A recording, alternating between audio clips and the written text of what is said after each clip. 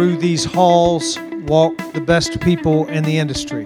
There's a bond at Lee Company, and it's hard to describe. You have to feel it to experience it. We all play a bigger part in the overall picture of what this company does, and that's what I love about this. Just like us, our customers are people, and we have to treat them that way. If we ever get to the point where we treat our customers like accounts or bills or invoices or projects, then we're missing the point. The one thing that's kept me here at Lee Company is the high amount of talent, the high caliber of people and employees that I'm surrounded by each and every day when I come to work. To me, the Lee Company family is like one big puzzle, and it takes all of us to keep that family running. To honor God by serving people with respect, integrity, and compassion. To me, that is what is most important about Lee Company.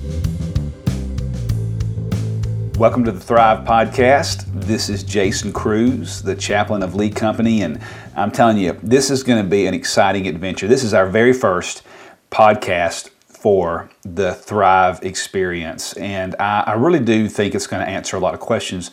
You know, it's going to be there for you to have something investing in you, having a company. I mean, think about it. How many times have you ever heard of a company that just invests in their employees time and time again in different ways? And I don't know, it's kind of humbling to me to get to be a very small part of that, and it's just neat to see. So I hope that you use the Thrive Podcast, and we're going to cover some awesome topics. I've got a long list of everything from interviews with people within our corporate group on residential, commercial, FM squared, our different vertical markets, government, you name it. We're going to do interviews with people and what they see and what they're experiencing and how they're growing. We're going to also do things that deal with your marriage, your kids, your money.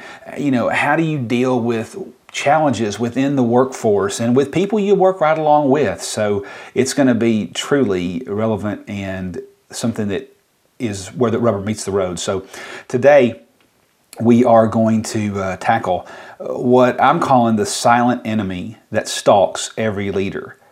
Not long ago, I did a study on my own, just in the book of Proverbs. And before you think you're going to get a sermon, I can promise you that you're not. A lot of these Thrive podcasts will just be issues that relate to life and work, and but sometimes we're definitely going to have issues that hit our spiritual and emotional side that God made us. And today is a little bit in one of those ways.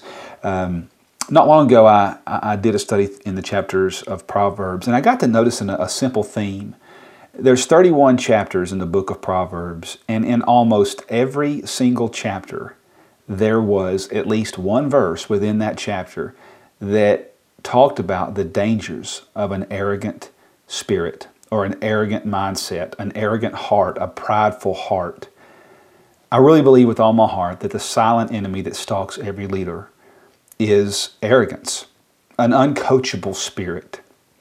You know, you've seen it a million times. Growing up, man, I saw athletes have it. In fact, I mean, it's hit me at times. It's hit you at times. We all have it within us. There's no doubt about it.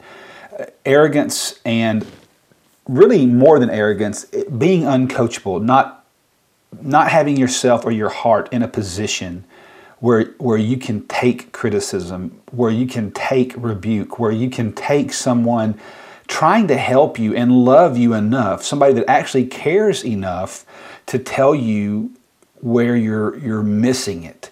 That's really love, if you think about it. That's love in a nutshell. You know, I've said a million times, don't ever tell me you love me if you don't love me enough to tell me when I'm doing something that could hurt me, my family, an attitude, a purchasing pattern, a life issue, a relational issue. If you don't love me enough to call me out for all the right reasons, that's not love at all. That's neglect.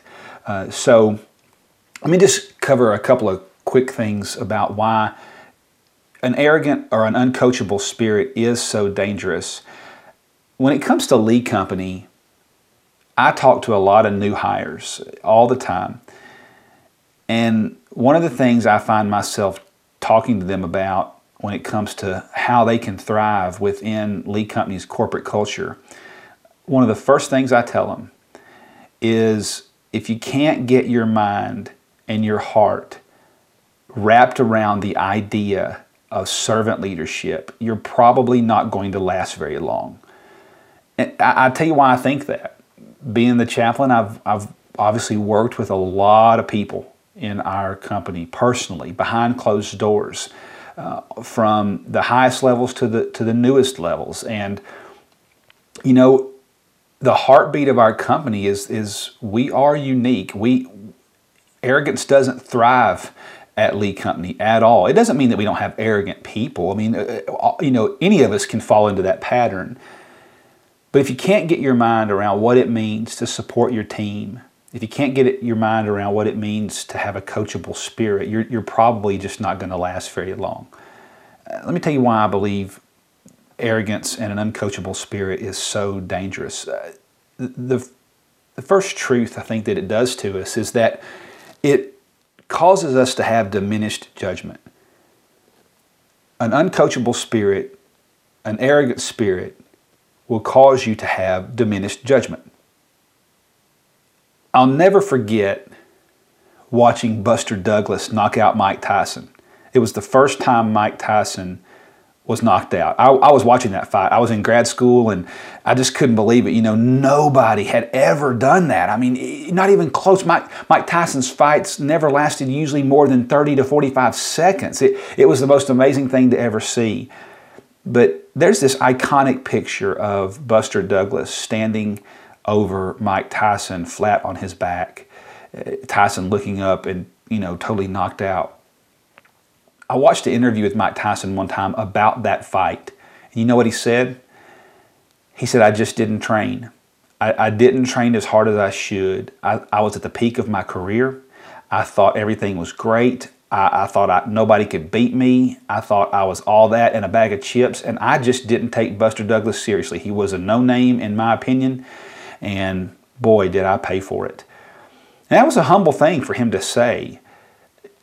It's true that when you are arrogant or when you can't listen or when you can't be coached or when you, whether it's in your marriage or whether it's with friends that are close to you or whether it's with your direct report, when you have an arrogant spirit, it clouds your heart and it clouds your mind. You don't have the ability to see clearly. You're just not objective. You have diminished judgment. It's like the guy that thinks he's a world-class swimmer, so he jumps into the Mississippi River at flood stage because he's a great swimmer.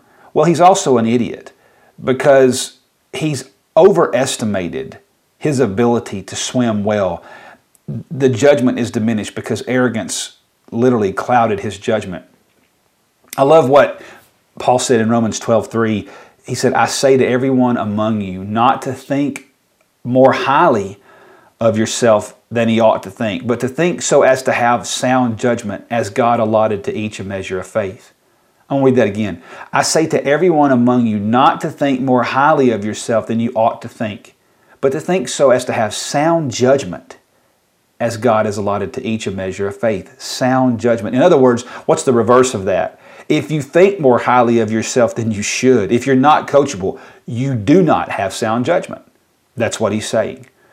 And it's so true. I really believe with all my heart that one other key component of an uncoachable spirit is that failure is inevitable. If you have an arrogant spirit with your wife or your husband, if you have an arrogant spirit with your strategic business contacts, anywhere in life, if you have an arrogant, uncoachable spirit, inevitably failure is coming at you. How many times have you heard it quoted, that verse in Proverbs 16, verse 18, pride goes before destruction, a haughty spirit before a fall.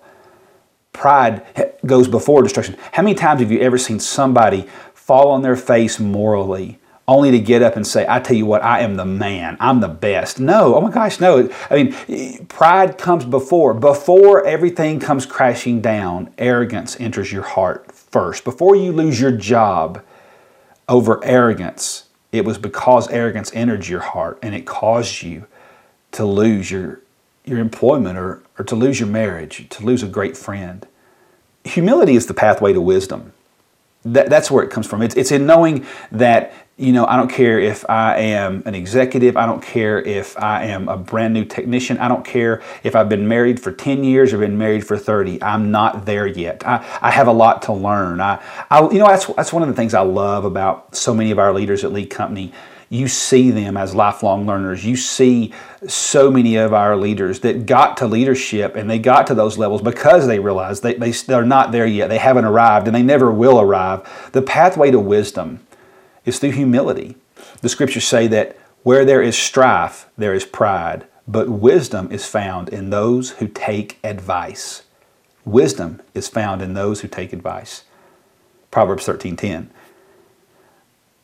So today, perhaps your greatest injection into your heart is giving yourself the ability to learn that people that come to you with insights or even straight out critiques, most of the time they're not being ugly or being mean. There are some people that are. They just want to one-up you, or they want to slide a dagger into your heart. They want to say something ugly. But let me tell you, most of the time, especially with people that lead, they're really trying to help you get better.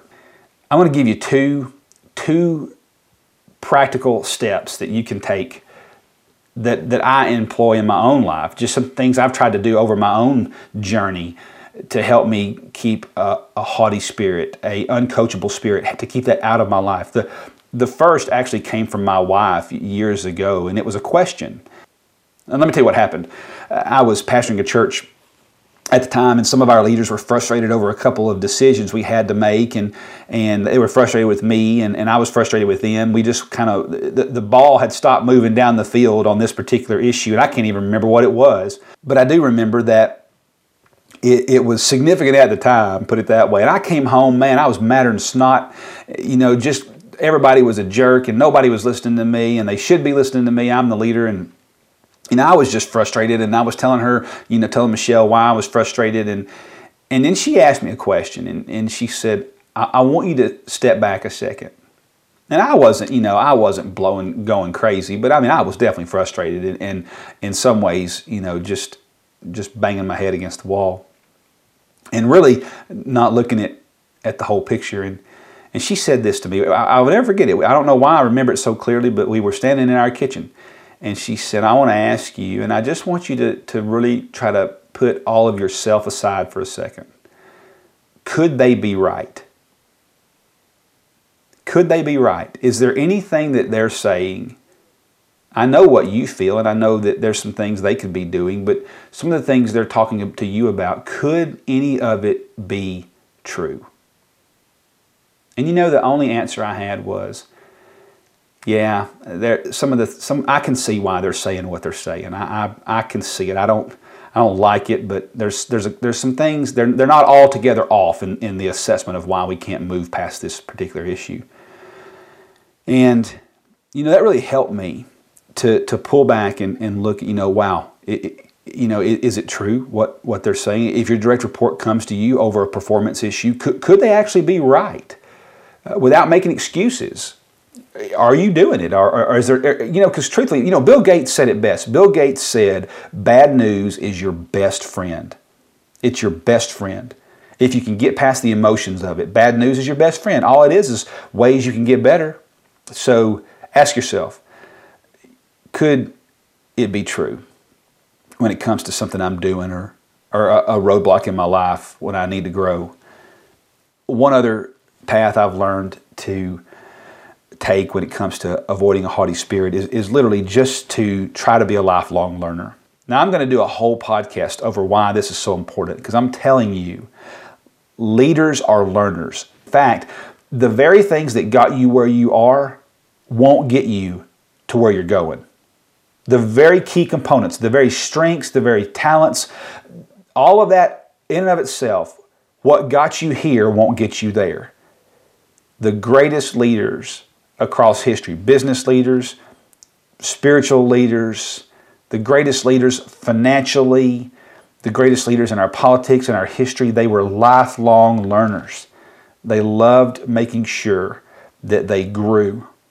And I'm telling you, there's humility in that. when you realize that you're never fully there yet. If you look at some of the greatest athletes in our time, you'll hear people talk about their work ethic. You hear about young quarterbacks or even young players playing in the NFL talking about Peyton Manning and how they were stunned at how hard he worked, even as a 15 plus year veteran in the league. That's why they're there. They're still pushing on every level. So I really do hope that today's Thrive podcast pushes you down the road just a little bit. And hey, look, it's going to be right here on SoundCloud. We're going to continue to stack these things in here as often as possible. It will take a little while to grow the catalog, but I'm telling you, this is going to be a fun project. And I'm really humbled to get to help you thrive and succeed at Lee Company, but not just there. Certainly, I can tell you the heart of Bill Lee and the heart of Richard Perko and the heart of all of the leaders at Lee Company is not that you just grow and thrive professionally.